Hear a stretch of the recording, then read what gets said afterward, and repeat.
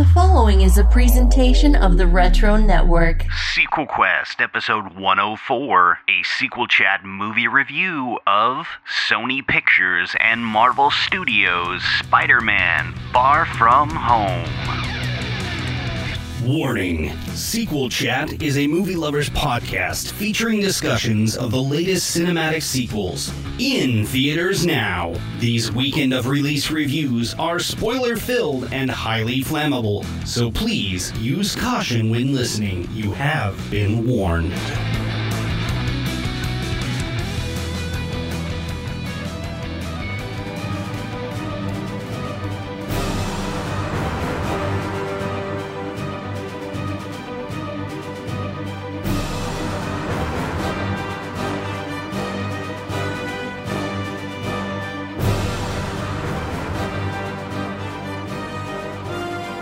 Listeners, we have a job to do and you're coming with us. There's gotta be somebody else we can listen to. What about Hero Movie Podcast? Off-world. Marvel Movie News? Unavailable. Kevin Smith, he's always talking. Don't you invoke his name. Granted, he's definitely higher than a kite and probably a blubbering mess crying over this mind-blowing movie, but no. But we're just your friendly neighborhood Sequel Chat listeners. Snitch, please. This ain't Harry Potter. You've been to rotten movie space with us for Fanforstic and even Dark Phoenix. Come on. This is Marvel Studios' latest incarnation of Spider-Man in collaboration with Sony Pictures. Spider-Man: Far From Home. All right, this is Sequel Chat, and we've seen Far From Home. No, wait, Adam, you didn't? Oh, it's rough. No. It's rough, guys. You know, when you release on a holiday weekend, you can't always make it to the theater despite my best efforts and machinations. So even got invited this afternoon to go with a friend, and life of a stay-at-home dad just couldn't get away. It's been a week. This is world-shattering here. Well, you were kind of rough. on vacation, too, so you couldn't steal away. Exactly. The local theater at my dad's house where I was visiting was showing Shazam. That was just coming to them. So, boy. Wow. Well, I've been there, done that. All right, so right off the top here, what were your guys' thoughts on Homecoming? I mean, I will say that I got a kick out of it just from the perspective of the intimacy of the story. I really enjoyed just that kind of personal conflict and really the way that Michael Keaton played the Vulture surprised me in many ways. So I was very happy just overall with the performances and that there was no origin story, all those things. And my only criticism of that film and really of this incarnation of Spider-Man is it's tied just a little too heavily to Tony Stark for me. And I really wish that Spider-Man was his own hero and that we got to kind of see him do his own things for his own reasons. I mean, I know he does, but that it's always falling back to a mentor figure and then the Tony Stark thing and being Iron Man Jr. So I don't 100% love that, but I love Tom Holland. So and you're the big Spider-Man guru. Right. Okay. Oh boy. All right. Colton, where were you on Homecoming? I still stand with what I said in the Homecoming review. I feel like that was the second best Spidey film. Sam Raimi's Spider-Man 2 is still number one for me. Yeah, I understand that in that review you said that it was Homecoming was your new number one, and just I totally get what Adam's saying about him being a little too attached to Tony Stark, but honestly, one of the things that the reboot needed was to avoid treading the same familiar waters as the last two incarnations. They had to really mix things up. And I think what they were going for was, here's a universe that's already populated with a bunch of heroes, and Spider-Man's kind of a small fry in the midst of it all. I felt like that was kind of what they were going for, and that's why he would be deferring to Tony so much. Maybe Adam's right that maybe they overdid it, but I understood what they were going for, that he's part of being in a shared universe is it's possible no matter how awesome you are, you can still kind of feel a little bit lost in the crowd. I would agree with that. Homecoming has been dethroned as my top Spider-Man movie. The Raimi ones are great. So Into the Spider-Verse? No, I'm just teasing. Well, yes, that is right up there as well. We didn't fully cover that one. We've kind of mentioned it here and there. Yeah. Mm-hmm. It was Christmas time. Yeah, and it's on Netflix, so if you haven't seen it, go watch it. And if you have seen my it, kids go were just watch watching it today. So yeah, over and over. It's a crowd pleaser for sure. There was a Tom Holland scene that was cut from that movie. Oh, yeah. Along with Tobey Maguire and Andrew Garfield? No, it was something Tom Holland did mention that he was supposed to be in it. He did the audio for it, and he was supposed to say, like, "Hey kid," or something like that. It was a passing mention, glance type deal. But the whole Sony, separate from Marvel, MCU, interesting differences there.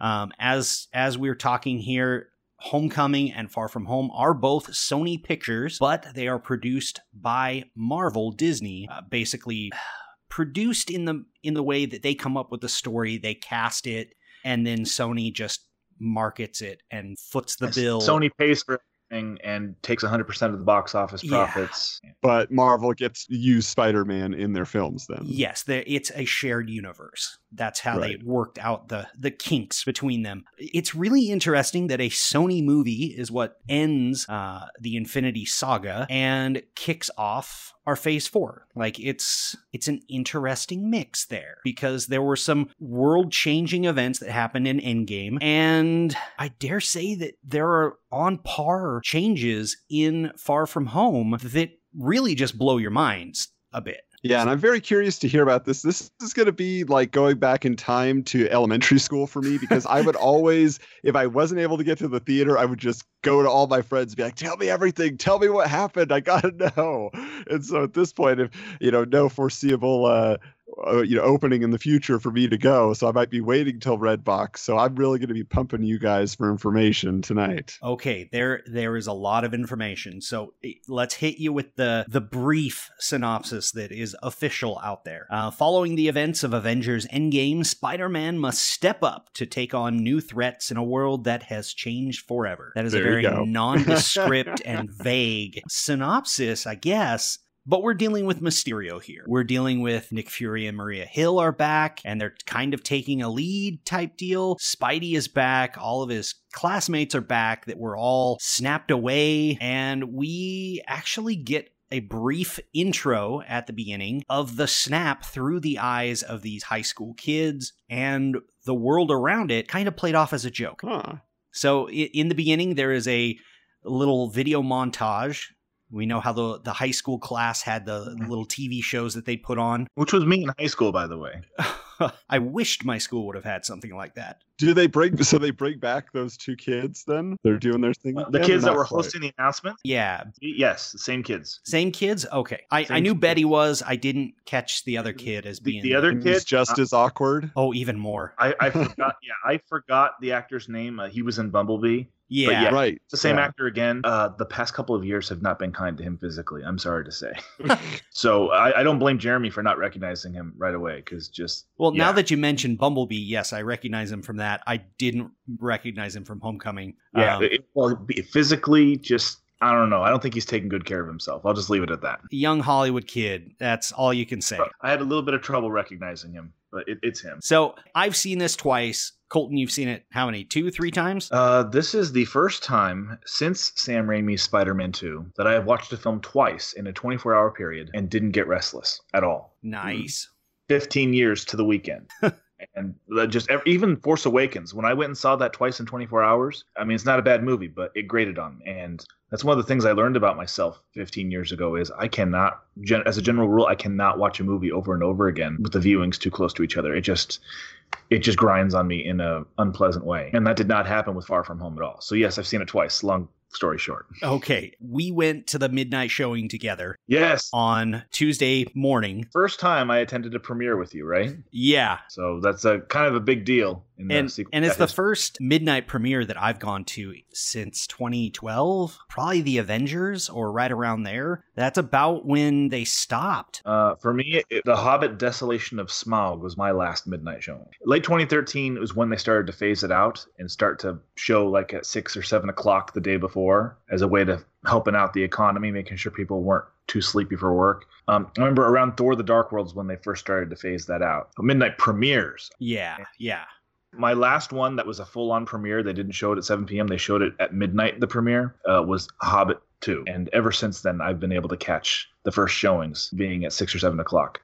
Because of the unusual release of this movie, it was released on a Tuesday instead of the usual summertime of either Friday or Wednesday. It just made things wonky. My local theater didn't have it playing at midnight. If you wanted to catch the premiere of it, you had to catch it first thing in the morning at 10 a.m. And I wasn't going to wait that long. I wanted to see it immediately. Yeah. Adam, when was your last one? Yeah, fittingly enough, it was actually back in 2007 for Spider-Man 3 because I was so hyped for that film. In fact, I just recovered from my dad's storage area there at his house a moving box filled with Spider-Man 3 action figures, and I did a live opening, unboxing on Twitter and put it up on my Facebook. But it was just like I couldn't believe how many toys were there. There were so many variants and just every kind of Venom, every kind of black costume Spider-Man.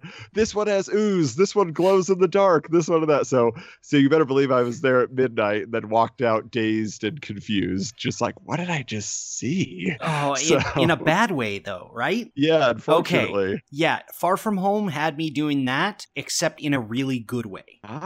So let's just break the glass here, shatter your mind a bit. The post-credit scene is MJ and Peter swinging through town, which is the first time we've seen him swinging through New York, and that was withheld on purpose until this moment.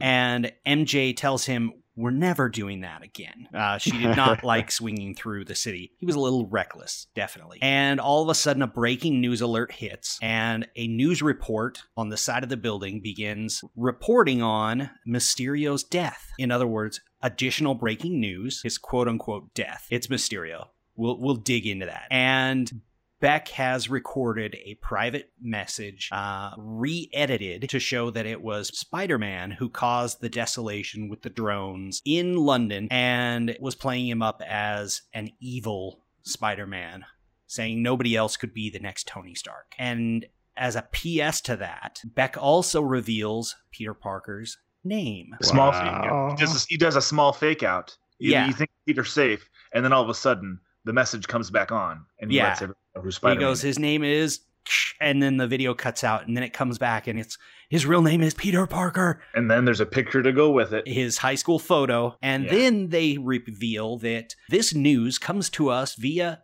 thedailybugle.net. J. Jonah Jameson, played by J.K. Simmons, in an over-the-top Alex Jones-esque impression. Wow, so a new interpretation, huh? A new interpretation. He's bald, but he still has those gray streaks on the side, kind of like Uncle Phil. Huh. Yeah. Very interesting. Okay. So, because that was my one theory about this film. I only watched two of the trailers that were released. I really did want to be surprised if I was going to be able to catch it. And my one theory, though, was it just seemed like, Mysterio is coming onto the scene. But, traditionally in the comics, he is a villain. And here we've been presented, he's a hero from an alternate dimension. Which I never bought, just so we're clear. Exactly. So that's why I was waiting for the shoe to drop. So I was curious. But you're saying this is the end credit scene. Does it play out at all during the film that Mysterio switches or shows himself to be a bad guy? I decided to time it at exactly the halfway point, give or take about 2 minutes. Yeah, it's the movie right there. Flips. And even though I never believed for a second Mysterio was going to be a good altruistic person, the switch was still delivered with really great style. I really liked it. Nice. Now, this reveal was kept so under wraps that they recorded that shot of J.K. Simmons at Marvel HQ in a conference room on a green screen, because they couldn't allow it to leak out. They did say, Kevin Feige and John Watts have both come out and said that they only viewed J.K. Simmons for the role, and had he not accepted it, they would not have moved on with a J. Jonah Jameson. Wow. Okay. Well, that's nice. A lot of people have felt that way for many years. They're just like, no one else can do it. No one else can do it like J.K. Simmons can. So it's interesting that Feige, being a super fan himself, felt the same way. I should also point out both showings that I saw this film. I mean, audiences, they enjoyed it. They were into it. They laughed a lot. The only time they actually full out sprung into a full on applause and cheering was when J. Jonah Jameson, being played by J.K. Simmons, showed up at the end of the film. 2 different screenings, okay? One at midnight, one at around 7 p.m., 7:30. And both of them just erupted in applause when they saw him. That is how awesome this scene is. How well done it is, what a pleasant surprise it is. And we can't do it justice. You have to see it for yourself. Yeah, exactly. I'm sure it'll be revealed here in probably the next couple weeks in a clip online. And so it's at this point where Peter has a shocked face of what the basically repeating May's line from the end of Homecoming. Does it cut to a Ramones song? I think it did. The first part of the credits, it's Vacation by the Go-Go's. Okay. Oh, that's awesome. I didn't catch what any of the other songs were, though. So we have that. And the second post-credit scene is Fury and Hill driving a car away from wherever in New York. And it's revealed that both of them are Skrulls. And it's Talos and his wife, Soren, who are masquerading as Fury and Hill and have been throughout the whole movie. Wow. Okay. Fury's been on vacation. They didn't do anything. Yeah. They agreed to take his place while he was on vacation. Okay. They were specifically sent down in order to hand off something from Stark to Peter, and then all this other nonsense kicked up. And so they've been trying to be Fury, and they've more or less failed a lot of places. And it kind of explains how Fury, quote unquote Fury, got hoodwinked, because it wasn't Fury. Because I would have had a hard time buying Fury being hoodwinked by Mysterio, considering how paranoid he is after the whole Hydra thing. Exactly. Like, seriously, I'd be like, he didn't do a background check on this Quentin Beck guy, because come on, he has to facial exist. Recognition. I mean, yeah, all sorts of stuff, and none of that happened. But having them be Skrulls at the end, that kind of fixes that. So John Watts and Feige both were doing interviews post movie release, and they did say that this is the only movie where Skrulls have represented Fury and Hill. Okay. I've got a bunch of stuff in my notes that are like, well, but in the Marvel Universe, there are this continuity and that continuity, and then this happens. Somebody calls him Nick, and he gets all suspicious because nobody calls him anything but Fury. Right. And I got into a YouTube rabbit hole today, counting up different places and times where somebody called him anything other than Fury. Winter Soldier, Cap calls him Nick like half the movie. No reaction. All throughout the Infinity War end scene with Hill, she calls him Nick multiple times, 3 or 4 times. No reaction. Well, to be fair, that was the 90s. Maybe he got over it by the turn of the century. Right. I'm probably very select group.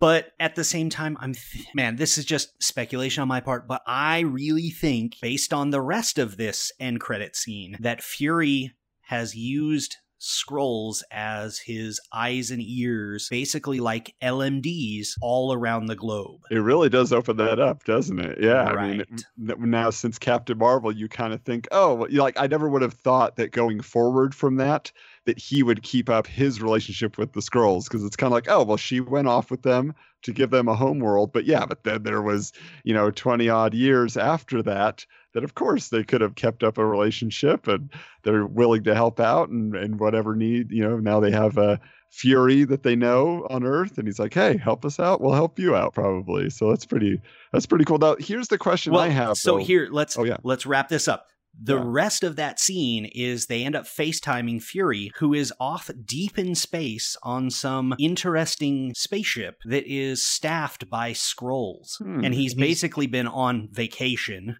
He's in this little hologram. I won't call it a chamber, but like he's up against a wall that is imitating a beach. Yeah. And it looks an awful lot like a simulation you see on the TV show Agents of S.H.I.E.L.D. Some wonder if that's a nod and a wink, or if it's just a coincidence. Tahiti, maybe. Tahiti, yeah. Or, yeah. So there's a lot that could be implied by this, but they have come out and said, I did find the interview where they said it was only in this movie. So all you truthers out there that are saying Fury in Age of Ultron when he's cutting his toast was a Skrull. Oh, I didn't know about that. You're wrong.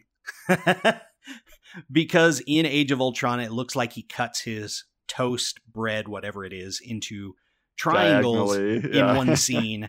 But when he picks up the bread, it is rectangular, not triangular. So there are certain levels of nerdy I am just terrified of.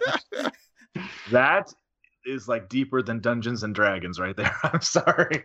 Yes, I did go frame by frame on that one. May I politely say, Jeremy, don't ever bring this up on a date. No.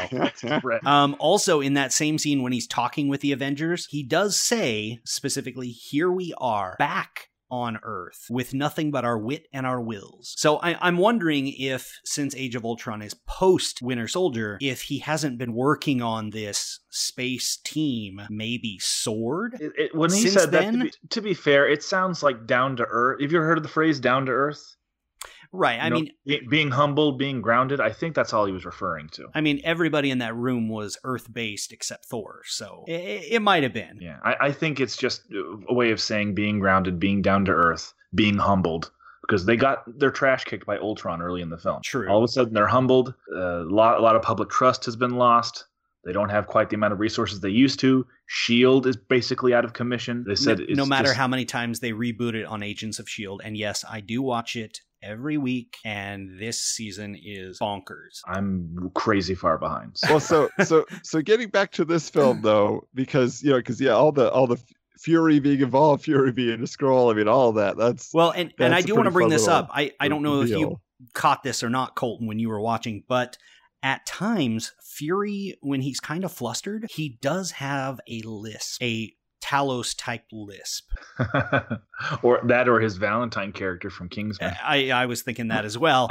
I'm just kidding. But if he's a man playing an alien playing a man, maybe. Oh, wait, that was RDJ. And we won't go there. He was the dude playing the dude disguised as another dude, huh? Yeah. So with this movie, Adam, we are introduced to Beck in Venice, and he does portray the hero against a Hydro-esque Hydro Man type thing, of which Flash reads a BuzzFeed article later about... Yeah, what a nice throwaway Easter egg, huh? A BuzzFeed article about the actual origin of Hydro Man. That's what they're speculating that was in Venice. Shortly after this, that they talk Spider-Man into basically joining them on their European masquerades going around taking care of these elemental creatures, not without some hijacking of their class trip, stealing them, changing their itinerary for the school so that now they're going to Prague rather than Paris. And the teacher is totally cool with it, who is just...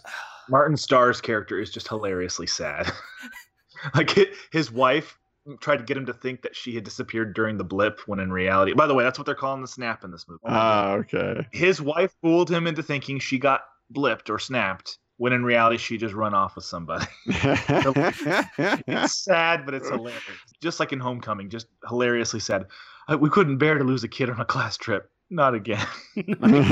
But I'm assuming that, and again, just based on Mysterio's, power set and what he does, all of these elemental creatures are set up by him. Is that correct? They're all illusions and projections. That's why he's the only one that's kind of fighting them. Is that kind of how that works? No, I was trying to get back to that, but yeah.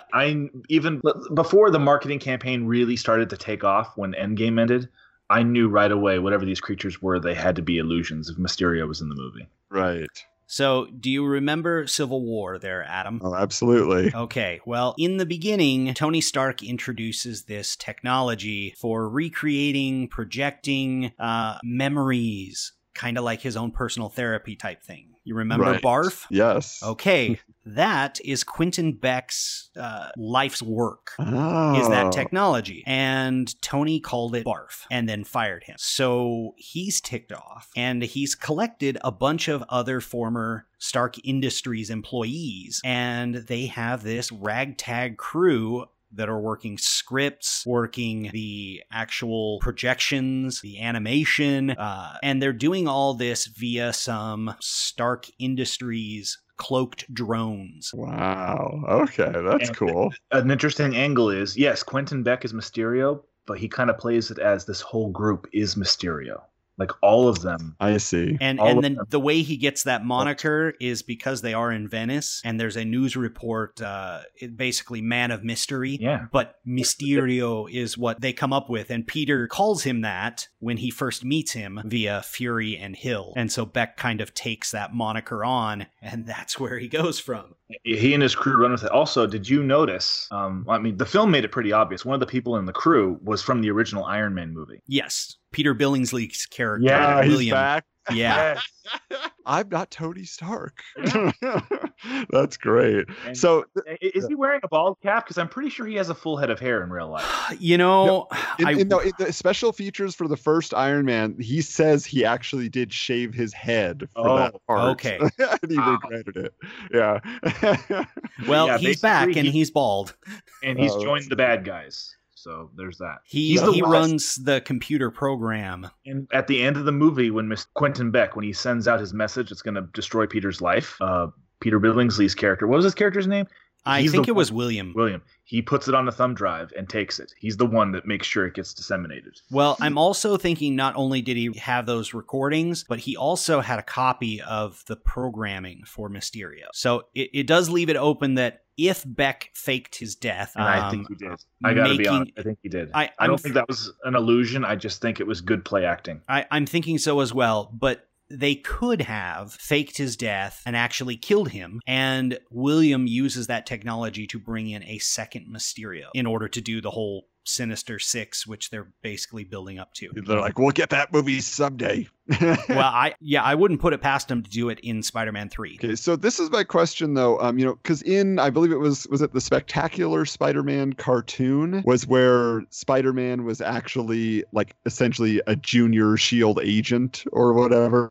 I believe like that was on the Disney Channel. It was a show called Ultimate Spider-Man. I never really watched it. I just heard about it. Oh, okay. Yeah, Phil Coulson was the principal of Peter's high school, and they got Clark Gregg to come back and voice him. Oh, that's neat. Yeah. Okay. But yeah, because I was just wondering, like, is that how they were framing it? Even with, again, now we know it's not Nick Fury, but I mean, was he coming in basically saying, like, we want you to work for us? Or it just kind of like, hey, this is our plan. We want you to be a part of it. Because SHIELD doesn't exist still, right? Technically, Fury and Hill have a cadre of other people who we've never seen before working with them, leather clad. It looks like a splinter of S.H.I.E.L.D. at least left over. Yeah, just very Black Ops-ish type thing. Okay. Because Fury really has only had minor crew around him, except in Age of Ultron. He had a full ship worth of people flying that helicarrier that Coulson dug out for him. Mm-hmm. But then again, Coulson was director of S.H.I.E.L.D. at that point, could have put together a crew. So I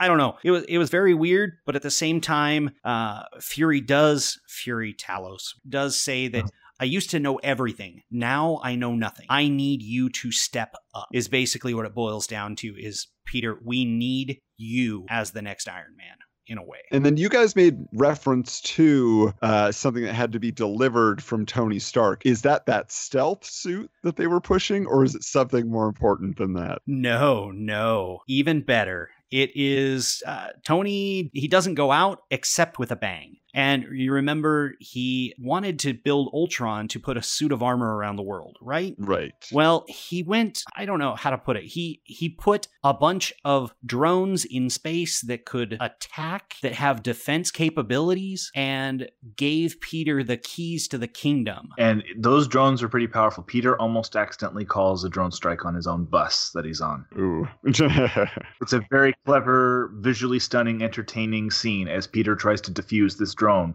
which is basically going to blow him and his classmates to Kingdom Come. And none of them even know that they're in danger. Classic Spider-Man stuff, where only Peter / Spider-Man knows the complete danger of the situation. Everyone else is in the dark, and he has to defuse it without being discovered. Brilliant. Yeah. And it's the glasses that we see in one of the trailers that he puts on. Right. And then he has this whoa face on. It's called Edith. Even dead, I'm the hero. My theater laughed so hard. Classic that is so Tony. Very. My biggest question is that why the heck are those not nanotech? Because they're actual glasses that are breakable. Like, you would assume they're breakable. But, like, I don't know. There was a small continuity thing with that. Like, all of Tony's tech is nanotech. So why aren't those? I think they're small enough he could just make them out of some really tough metal, and that'd be the end of it, you know? Yeah, potentially.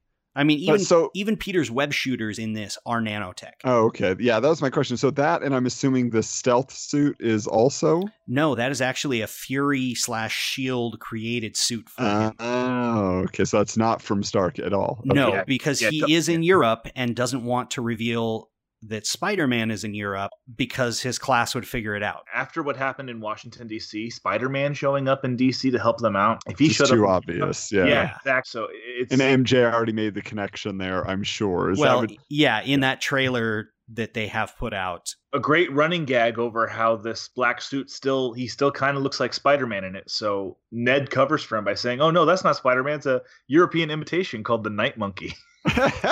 And the news picks up on that. Yes, on the news. Speaking, what was it? French? Something. No, that was Hollandaise. Yeah, and this so many big belly laughs throughout this film, in addition to really well staged action. And then, so the other part I'm trying to understand then is, so you're saying at the halfway point, Beck essentially reveals himself, or they figure it out. Now he was presenting himself as from an alternate reality, yes, alternate dimension. So let's walk you through this. So the whole MacGuffin of the movie are these glasses called Edith. Okay, and Beck is there acting like a father figure, like a hero, in order to con Spidey into handing over the Edith glasses. Because Peter doesn't feel that he's responsible enough for the gigantic responsibility that it is to have a multi-billion-dollar defense tactical system at his beck and call, and he essentially signs over use to Beck. And it's at that point, after Spider-Man leaves, that the whole illusion comes down and his whole crew is there. Celebrating that now they have control over this powerful Stark tech. And those drones are capable of doing the projections for which he was using to do the elementals. With Edith, he can make even bigger projections now, even bigger disasters. And he makes it very clear he's not afraid of people dying in these disasters he's cooking up just so he can get publicity for himself. It'll just make it look all the more real. Because these drones can cause damage, they can destroy things, all while showing an illusion. So it's evil drones versus good drones in a lot of ways. This is a drone-heavy film. No. They're commandeered. They can be for good or evil. Yeah. No, but I'm saying, did they have drones originally that his crew developed for the illusions? Yeah, his own drones, and then I guess they're superior Tony Stark drones. Well, of course, or at least more numerous. Well, it's more numerous because it looks like they have the same drones because those disgruntled Stark Tech employees are the ones who created the drones. Makes sense, yeah. So they created their own in order for Beck to do his illusions, to cause damage, to stop the demons, the elementals. But now that he has access to Stark's drones, which are numerous and hundreds of them, he can create an Avengers level threat and defuse it himself. And basically make himself the new Iron Man / lead Avenger to inspire the world. And so he has an actual suit that he makes appearances in. But for most of the movie, most of the back half of the movie, he's in a motion capture suit, like the mocap suits they use to create Iron Man and the Hulk and those goofy looking suits. Mm-hmm. He's wearing one of those with a fishbowl, and he'll slip in and out due to the cloaking ability, where he'll make appearances in his actual suit versus projections. Very clever wizardry. Very well done. And so when Peter himself winds up having to face Mysterio, those illusions were spectacular. And very psychologically torturing. I mean, that's just classic stuff. Oh, very. Mysterio tormenting Spidey, like, it's better than anything I could have imagined. Jeremy, you don't mind me getting into the nitty gritty. I don't want to ruin all the surprises. Like, he tortures Spider-Man with a variety of images. He shows him in his old onesie costume. Like, he makes him appear in his old onesie costume. In his variety of suits. To make him feel diminutive. He shows him an image of MJ being thrown to her death off of the top of the Eiffel Tower. And he also rubs right in his face, maybe if you were a better hero, Peter, Stark might still be alive. Shows him an illusion of Stark's grave, and a desiccated, rotting corpse inside of a metal shell comes out of Stark's grave and starts clawing after Peter. Whoa. Zombie Iron Man! which just proves that they can do Marvel zombies. Yeah. All in good time. So it sounds like there's still, though, because of what I was waiting for, you didn't mention, basically Tony Stark has taken over the Uncle Ben role. Uncle Ben still not going to be mentioned. They're not going to delve into that. They show his initials on the briefcase, suitcase that Peter takes to Europe. Okay. Benjamin Franklin Parker, BFP. He's there, but he's not mentioned. Much like we all wish that in the Batman films they go away from showing his parents dying. Mm-hmm. Martha! It's just the last two iterations of Spider-Man really put the Uncle Ben thing into the ground, so to speak. Yeah. And Marvel Studios kind of wants to loosen up on that. Which is fine. That's feel special. Yeah. Felt but not spoken of. Well, and they kind of dance around the whole with great power comes great responsibility thing. Peter himself, when talking to Ned, he's like, I have too much responsibility. So they're getting to it. They're dancing around it and saying that, hey, he knows he has great powers and the responsibilities are just too much right now. And so that sounds like, just while we're on talking to Uncle Ben, like, does Aunt May somehow get roped into being a chaperone, or is she just a cameo? Because she and Happy kind of have a thing, right? Isn't that what we got at the end of Endgame? That's a B story. Yeah, it's a few notches above a cameo. She's not in it for very much. How many scenes would you say she has? Maybe like 3? No, probably 4 or 5. Because they're all brief, but they all tell a narrative because they are exploring that Happy and May are having a thing going. Happy thinks they're dating. May thinks it's a summer fling. It's awkward. So yeah, that is going on in the background, and Happy does have to show up and save the day at some points. I work with Spider-Man, not for Spider-Man. Right, and that brings up another question when the ship blows up. So after Mysterio beats him, he ends up walking him kind of backwards, stumbling onto train tracks, and is hit by a train, and then wakes up in the Netherlands. And it's at that point when Happy has to come rescue him in the Stark jet, and they have some really heart-wrenching heart-to-heart moments there between the two of them, because Happy is Tony's longest running friend, knew him the best.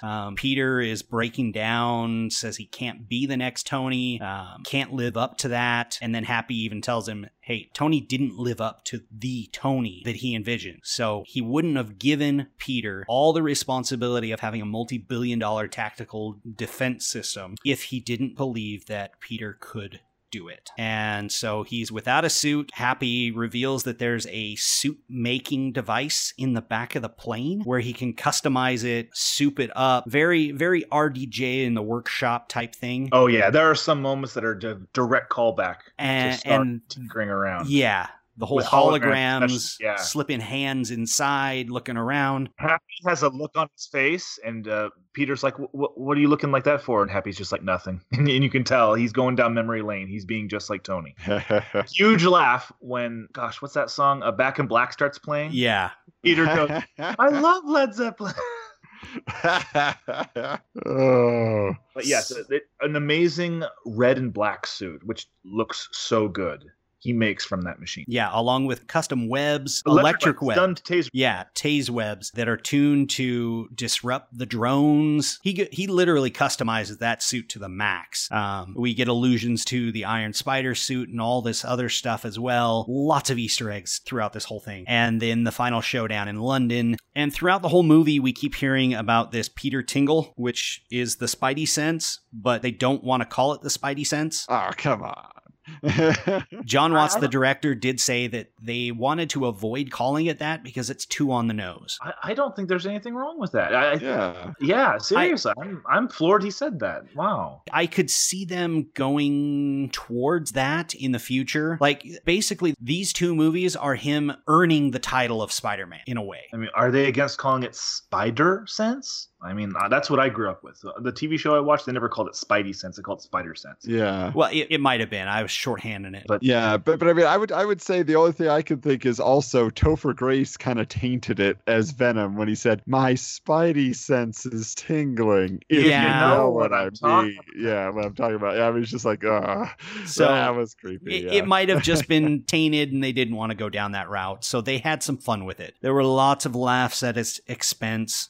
Aunt May throws a banana at him and it hits him. And she's like, I thought your Peter Tingle was supposed to protect you from it. You can dodge bullets, but not bananas. And I keep hearing a lot of people say that they didn't think his sixth sense was working throughout this movie until the end. And in a way, isn't that kind of the the second movie trope of where he doesn't want to be Spider-Man, doesn't want to have the powers, and so the powers kind of go away type deal? I don't know. Straight out of the comics, him using his spider sense to see through Mysterio's illusions and basically punch his way through them, that was from the source material. I remember when I was vacationing in New York in 2003, reading the early Spider-Man comics for the very first time. Just a cousin lent them to me. And that exact thing happened in there where he's discouraged because he's going up against Mysterio and he can't get through his illusions. Finally, he really learns for the first time to fully hone his spider sense. And he is able to just masterfully get past all of them. And I felt of which they definitely, mastered that in the final hallway fight. Oh, I gotta love those hallway fights that Marvel does, right? But yeah, final shot of the fight is just amazing where it looks like Beck is about to give up, and the spider sense lets him know Beck sitting on the ground, wounded, giving up is an illusion. And Peter reaches out just in time, and suddenly, out of nowhere, appears the real Beck holding a gun, misfiring it because Peter grabbed his arm and got it shooting in the diverts his arm. And the second time going through, you watch how Beck pulls out the glasses. It's like he's pulling out a gun from his chest and points them like a gun at Peter. Yeah. So let me ask this: how did you guys feel that Jake Gyllenhaal stacked up to Michael Keaton's Vulture as being a villain, again, that is in some ways kind of playing, an authority or like you said, a mentor figure that's going to turn on him? How did that play this time around? As a guy who's sick of that trope, it felt kind of new. Wow. And also, it's interesting that both of these villains had major axes to grind against Tony Stark, and Spider-Man kind of has to pick up those pieces. Yeah, and even more so now because everybody and their son is going to be gunning for him. So by the end then, so after the end fight, Mysterio's supposedly dead, all of those things, the Edith glasses, he does accept that responsibility and he just has them? Yes. Oh, I don't like that. I don't want Spider-Man to be in charge of the world. He talks about wanting to be a friendly neighborhood Spider-Man. Why can't we just get that, please? Well, I mean, he was hungering to be an Avenger, then realized, no, I need to take care of the neighborhood. Then he went to space, died, came back after 5 years.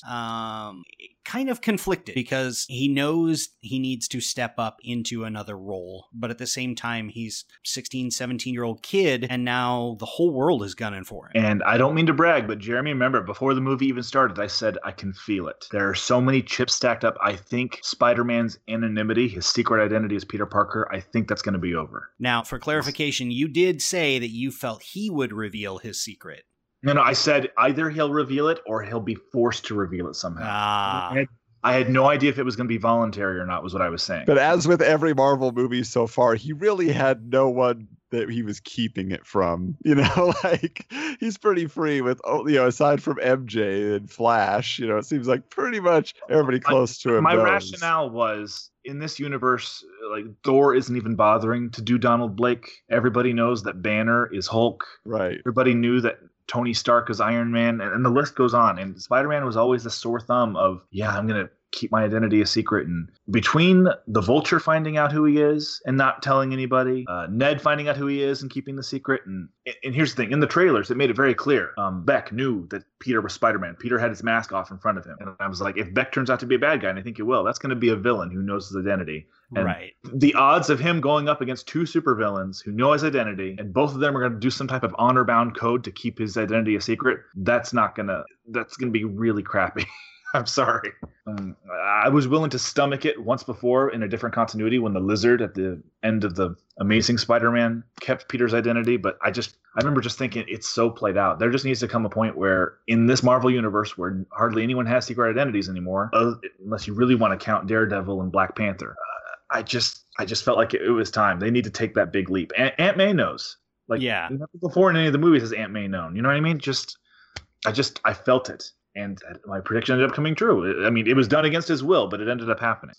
Now, were you guys disappointed? Because the big kind of red herring that they were dropping through everything, just getting back to Mysterio being from an alternate dimension. Did you want that to be true? Did you feel like that? Because they talk, it's gonna end, the Infinity Saga, but it's gonna open up so many more possibilities, and it kind of sounds like that's not the case as much now. When it comes to the multiverse and the possibilities of it, yes, I wanted it to be true, but I did not bank on it for a second.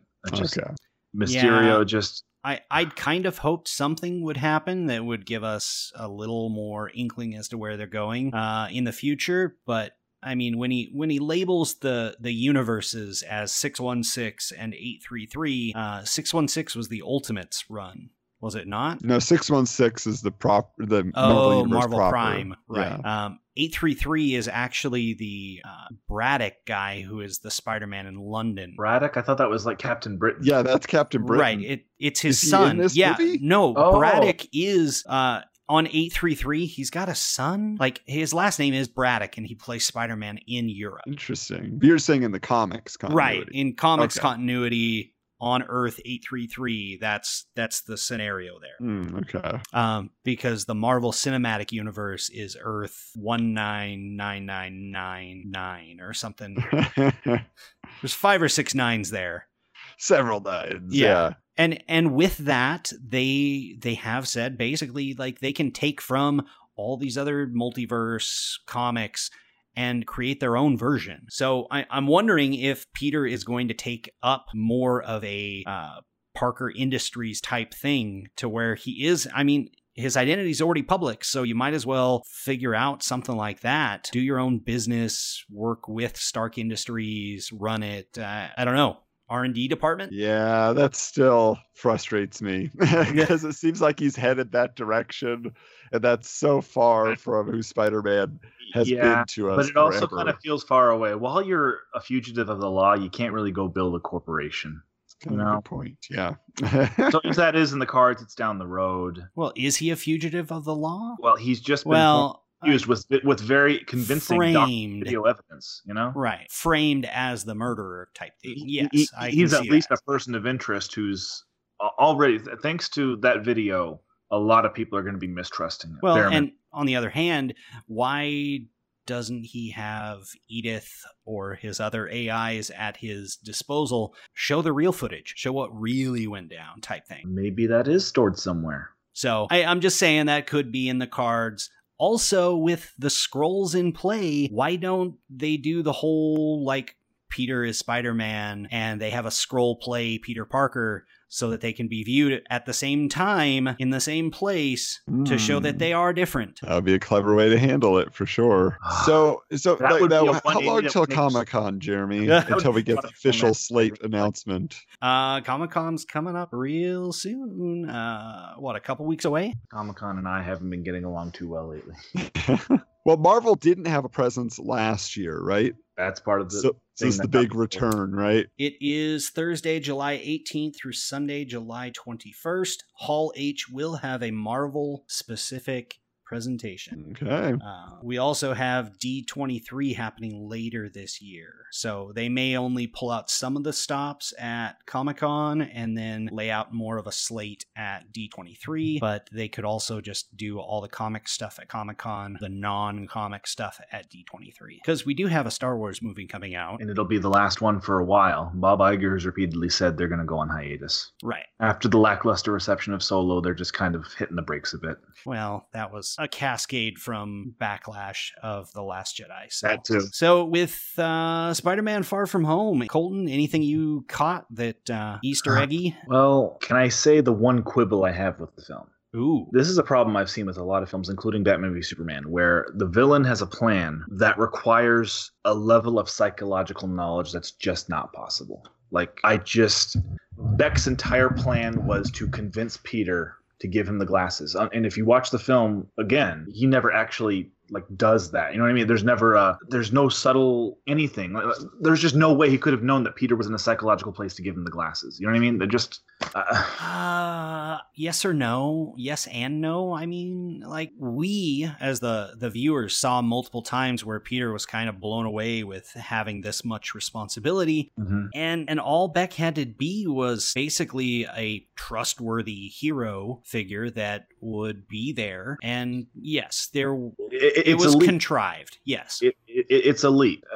It doesn't torpedo the film by any means. It's just remember Batman v Superman, so much of Lex Luthor's plan was contingent on him just being certain that each one was going to react to the others doing this. And he had no way of knowing. You know what I mean? Just lots of films have that problem where they guess on a powerful psychological level that just it goes beyond genius. You have to be psychic, you know? True. We also don't know how much of an influence somebody within the company had that was kind of working double agent with Beck to be like, hey, he's giving these glasses and the keys to the kingdom to this kid. Somebody would have had to known that, because Fury barely knew. Granted, it was Talos Fury, but a little suspension of disbelief there is basically what it was. That's a very small price to pay for a very good film, though. I will just repeat, the CGI on those illusions was amazing. I'm not easily impressed, and I was very impressed. Yeah, the second time I went back to IMAX just to see it. I have heard reports on 3D that the illusions were really good. I went to the one up by you for the IMAX. Cool. Yeah. Same day or? No. Okay. I had to go a few days later. I went back the same day to see it in IMAX, and yes, it sparkles on an IMAX screen. Well, you guys got me excited, so I'm looking forward to seeing it when the time comes.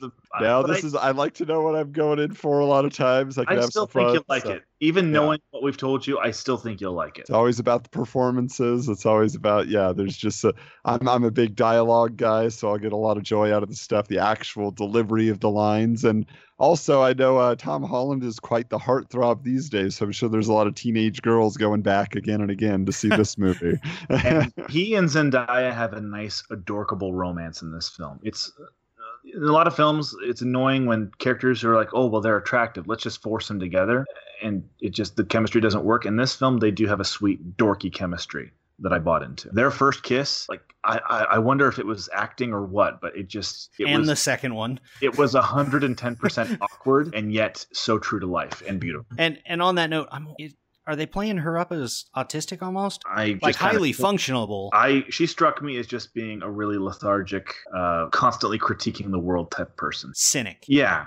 Yeah. That's how I took it. I never took it as being on the autism spectrum. Well, I mean, everybody's on it. Just some of us are shaded a little farther to the interesting side of things. But her edit button is broken, definitely. Yeah. I want to go inside of something that was built by slaves. Right. Well, that's politics, and we'll leave that off the table. Now, some funny little Easter eggs here. Funny, interesting, whatever.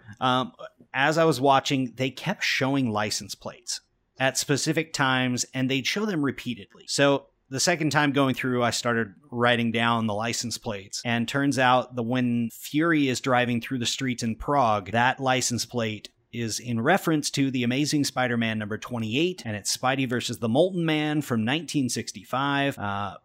Basically, how they're doing it is the first three are the abbreviation of what the comic's title is. The next two are the issue number, and the last 3 digits is the month and year that it was produced.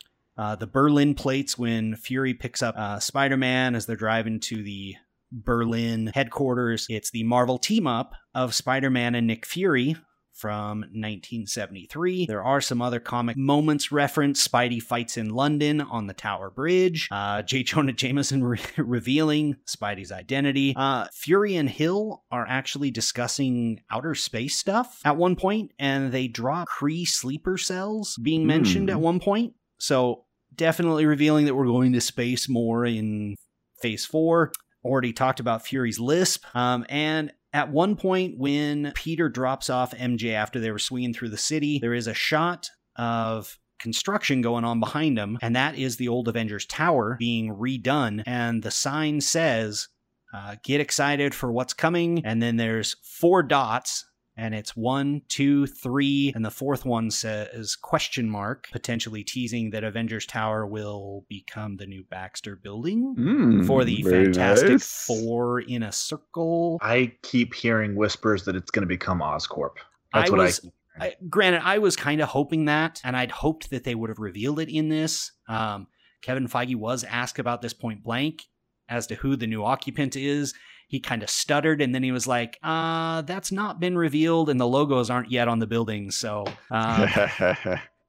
he knows how to play it. Right. It's possible they're still deciding. They haven't decided if it's going to be the Baxter Building or Oscorp yet. I'll bet you they're or something else entirely that we haven't even thought of. Oh, potentially. Definitely debating it. I was hoping kind of the irony of having the home of his former hero become the home of his greatest nemesis in Oscorp.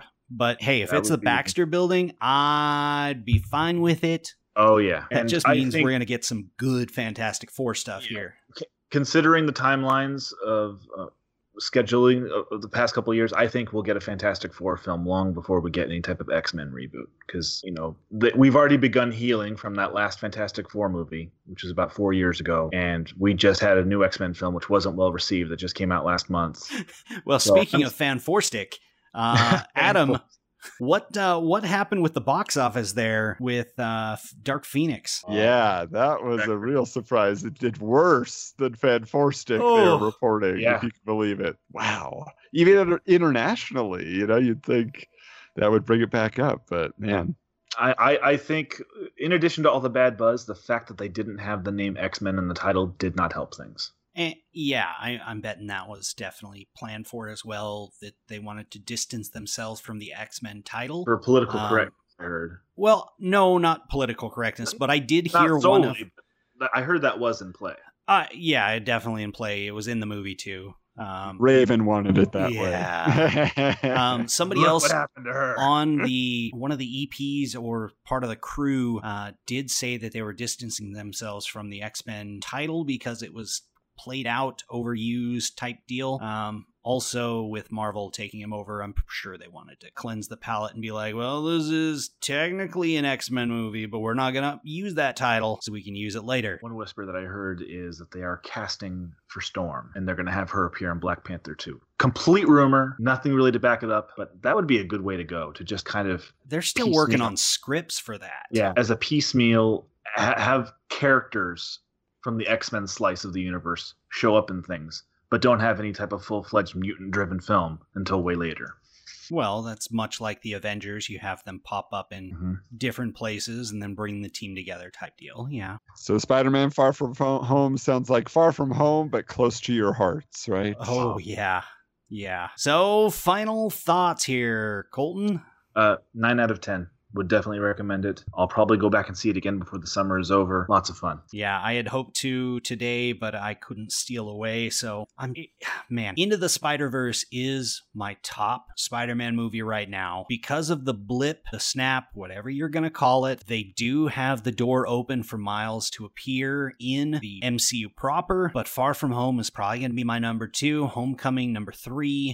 It's not perfect. It brings up some issues. Lots of continuity fun, lots of callbacks. Colton, did you like the flashbacks and how they did that? The school gymnasium suddenly getting refilled with people? No, that was during the blip. I'm talking when Beck is kind of walking through each of his crew. They actually have scenes from the old Marvel movies just it was a little bit on the nose, yeah. But the audience liked it. They ate it up. There was lots of laughs because it's freaking Obadiah Stane, played by Jeff Bridges, screaming at Peter Billingsley, "Tony Stark built this in a cave with a box of scrap." On the one hand, it was kind of on the nose. On the other hand, I don't know. There's just something about the tingling in the brain when you feel continuity being respected. Well, a little bit of nostalgia there. It was very fun. Yeah. So I'm definitely in the 9 range as well. They played with some things in the Marvel Universe that will be interesting to see how they go forward with them. But yeah, Adam, you should go see this. You are the Spidey guru on the squad, so... Yes, it's burning me up inside, so I'll be on my best behavior and maybe convince my wife to join me for a date night. We shall see. This should be out on DVD and Blu-ray probably by, when? Black Friday? That'd be a good time. Probably the end of September or the beginning of October. Probably digital end of September. Yeah. Blu-ray on mid-October. Sounds about right. Alrighty, gents. Well, until next time. Tomorrow morning, Spider-Man, page 1 with a decent picture this time. Move Conway to page 7. The problem is we don't have a decent picture. If we can get a picture of Julia Roberts in a thong, we can certainly get a picture of this weirdo. Put an ad on the front page. Cash money for a picture of Spider-Man. He doesn't want to be famous, and I'll make him infamous. This is breaking news. We come to you now with revelations about last week's attack in London. An anonymous source provided this video. It shows Quentin Beck, a.k.a. Mysterio, moments before his death. The shocking video was released earlier today on the controversial news website, thedailybugle.net. There you have it, folks. Conclusive proof. But that's not all, folks. Here's the real blockbuster. Brace yourselves. You might want to sit down. It's all my fault. I drove Spider-Man away. He was the only one who could have stopped Octavius. Yes, Spider-Man was a hero. I just couldn't see it. He was a thief! A criminal! He stole my suit! He's a menace to the entire city! I want that wall-crawling arachnid prosecuted! I want him strung up by his web! I want Spider-Man! We hope you enjoyed all of the fun of today's episode and invite you to join us on our regularly scheduled podcast, Sequel Quest, where we imagine the next installments of your favorite movie franchises. Find Sequel Quest on Apple Podcasts, Google Podcasts, Podbean, Stitcher, Spotify, and on most of your favorite podcatchers. And of course, visit us at our new home on the web, theretronetwork.com. This has been a presentation of the Retro Network.